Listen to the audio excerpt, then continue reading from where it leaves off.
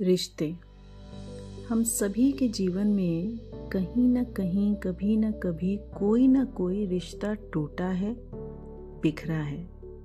और इन तमाम टूटे और बिखरे हुए रिश्तों ने हमें कुछ ना कुछ सिखाया है। बट सबसे बड़ी बात क्या है जानते हैं?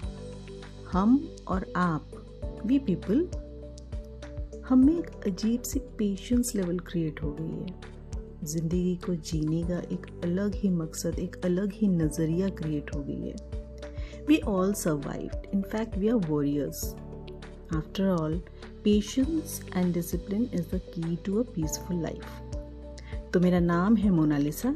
मैं अपने इस पॉडकास्ट के माध्यम से आप सभी को अपने कुछ एक्सपीरियंसेस शेयर करने वाली हूँ, जो शायद बहुतों के लिए मोटिवेशन का काम करे, इंस्पिरेशन का काम करे, अपने टूटे हुए बिखरे हुए रिश्तों से हील होने के लिए हेल्प का काम करे।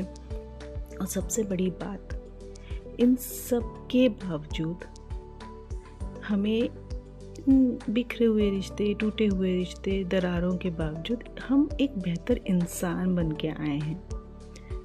और एक चीज़ जो नहीं चेंज हुई है वो है, हमने तब भी प्यार दिया था सबको और हम आज भी उतना ही प्यार देंगे सभी को।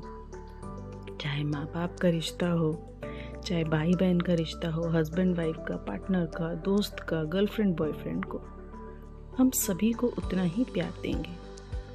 तो मेरे इस सफ़र में मेरा साथ बने रहिएगा रिश्ते दिलों के।